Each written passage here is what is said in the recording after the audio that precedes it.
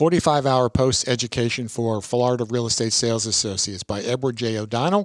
Follow the legislative mandate to increase professionalism of licensees. If you think that a textbook will help you, you have two choices, a physical textbook or an ebook. Just click on the link below to purchase. At the beginning of each section is an introductory paragraph designed to set the tone for the units.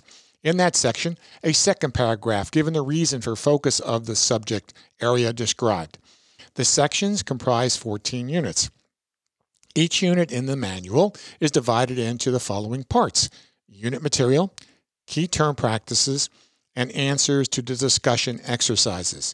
Each unit overview offers a summary of the subject area covered. Each unit in the textbook lists learning objectives.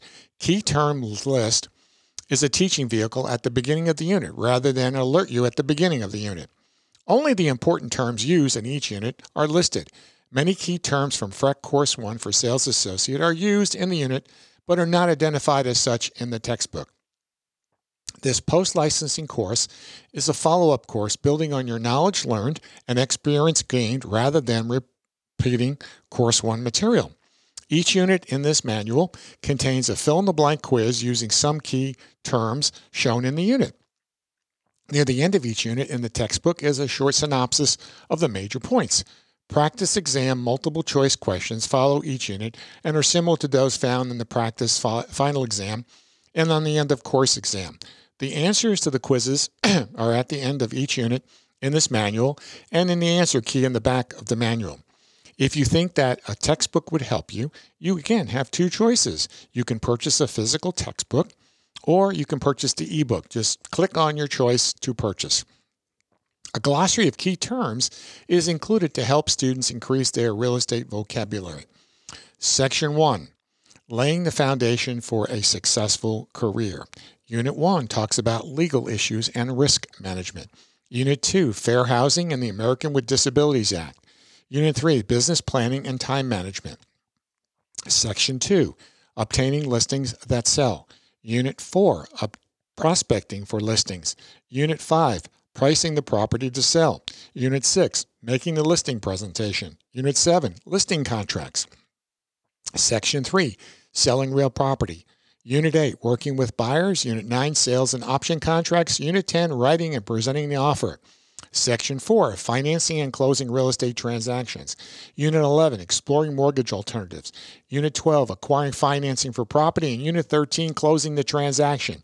Section 5, Analyzing and Managing Investment Properties. Unit 14, Analyzing and Managing Investment Properties, and your practice exam answer and rationale. Final word, many students have a negative view of the post-licensing only because the attendance is mandatory. This is an excellent opportunity for you to gain from the educational experience. I will do all I can to help you become more comfortable and competent in your real estate activities. I want you to know the rewards you'll receive in the business from studying each area being presented and discussed. I will throughout the course be making and keeping the learning alive. Examples from my professional experiences to make teaching points. If you think that a textbook will help you, you have two choices, a physical book, or again, you can purchase the ebook. That's your choice to purchase. Your guide, Vinny DeRosa, Florida Real Estate Licensed Instructor since 1980. Part of Florida Real Estate University.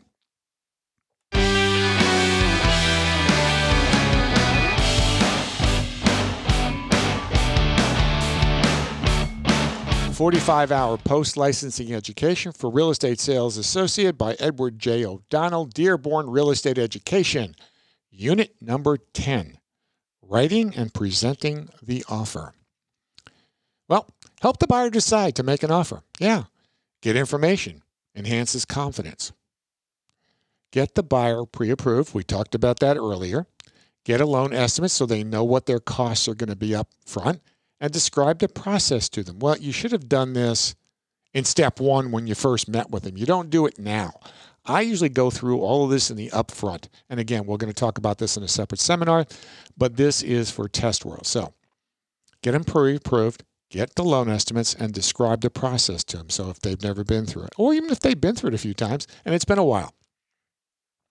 Loan estimates must be given to the borrower at the time of application or within 3 days. So when they sat down with the lender within 3 days, they know what the bottom line is going to be. Now, there are tolerance for accuracy. Some costs may not increase, and other costs may increase by not more than 10%. So again, there are variables in the closing that could go up or down.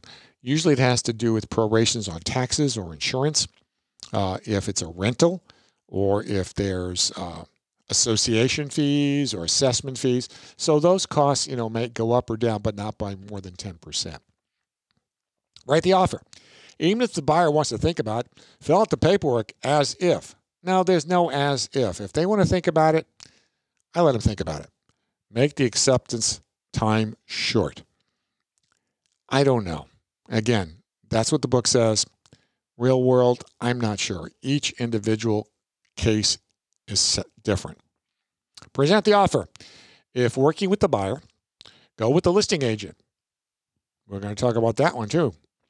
If working with the seller, ask the seller agent to accompany you.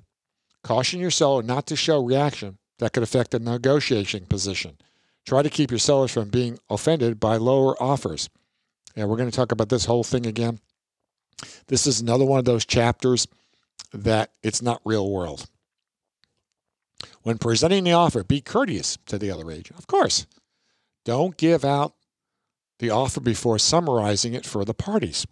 Okay, cover all the points. Yep. Make the price last.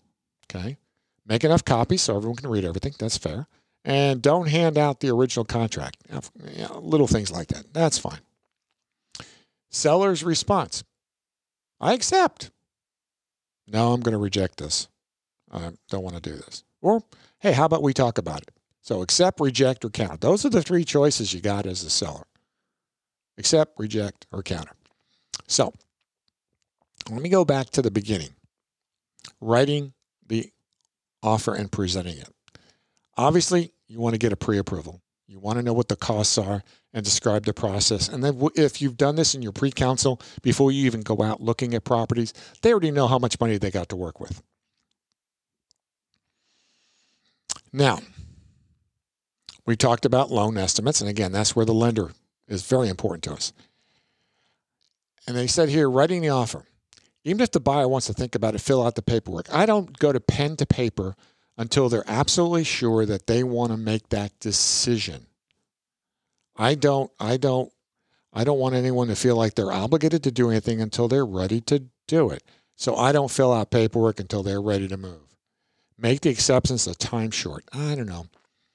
If the buyer's on a short timeline and they got to, move quickly, that's one thing. But I'm never, ever in a hurry. I heard from a guy from years ago, back in the late 80s, early 90s. His name was Jimmy Napier from Chipley, Florida. He said, steal in slow motion. And I've lived by it. So if you're working with the buyer, go with the listing agent. I never, ever, ever go with the listing agent on a presentation. I don't want to be there. I don't want to accompany them. I don't want to know the seller's reaction. I want them to be able to speak openly and freely about what you've presented, because I don't want the listing agent in my face when I'm talking to my client. So that one is taboo with me. I don't do that, and I can almost guarantee you that the listing agent will tell me things that they shouldn't. And I'm putting this on here, and I know that some of you are going to hear this, but I know that you're going to squeal like a pig to me about what the seller will or will not do. It happens every time. It's human nature. It says, when presenting an offer, be cautious, courteous. Yeah, of course I'm going to be nice to you until you piss me off. And if you piss me off, I'm going to make your life miserable. Don't give out the offer before summarizing it to all the parties. Yeah, I want them so they could see it in writing. I cover all the points. Yep. And, make copies, don't hand out the original contract, here and there. Again, I want the seller and the listing agent to have time to review the data that I presented, the contract that I've presented with collaterals, and we do provide a letter of approval, not the amount, along with the contract, saying that my client is prepared to close on the terms and conditions specified in the contract today. The only contingency is subject to the appraisal, home inspections, the normal stuff. But it's not subject to financing because the lender's already told me they can close it based on that price that we wrote. And if you try to pry from me how much my buyer qualified for, you're not going to get it. I'm going to say, we're prepared to close on the terms and conditions specified in the contract. Anything else? Nothing. Anyway, so that was unit number 10. And we'll see on the flip side in unit number 11. Hi, this is Cousin Vinny. Our sponsor, FloridaRealEstateUniversity.com, meets state-mandated Florida real estate education, offering pre-licensed, post-licensing, and continuing education courses so you can learn it from the comfort of your home or on the road. Visit our sponsor, FloridaRealEstateUniversity.com. Please take time to visit our sponsors at CousinVinnyNetwork.com. Without them, this network would not be possible. That's CUZINVINNIE Network.com.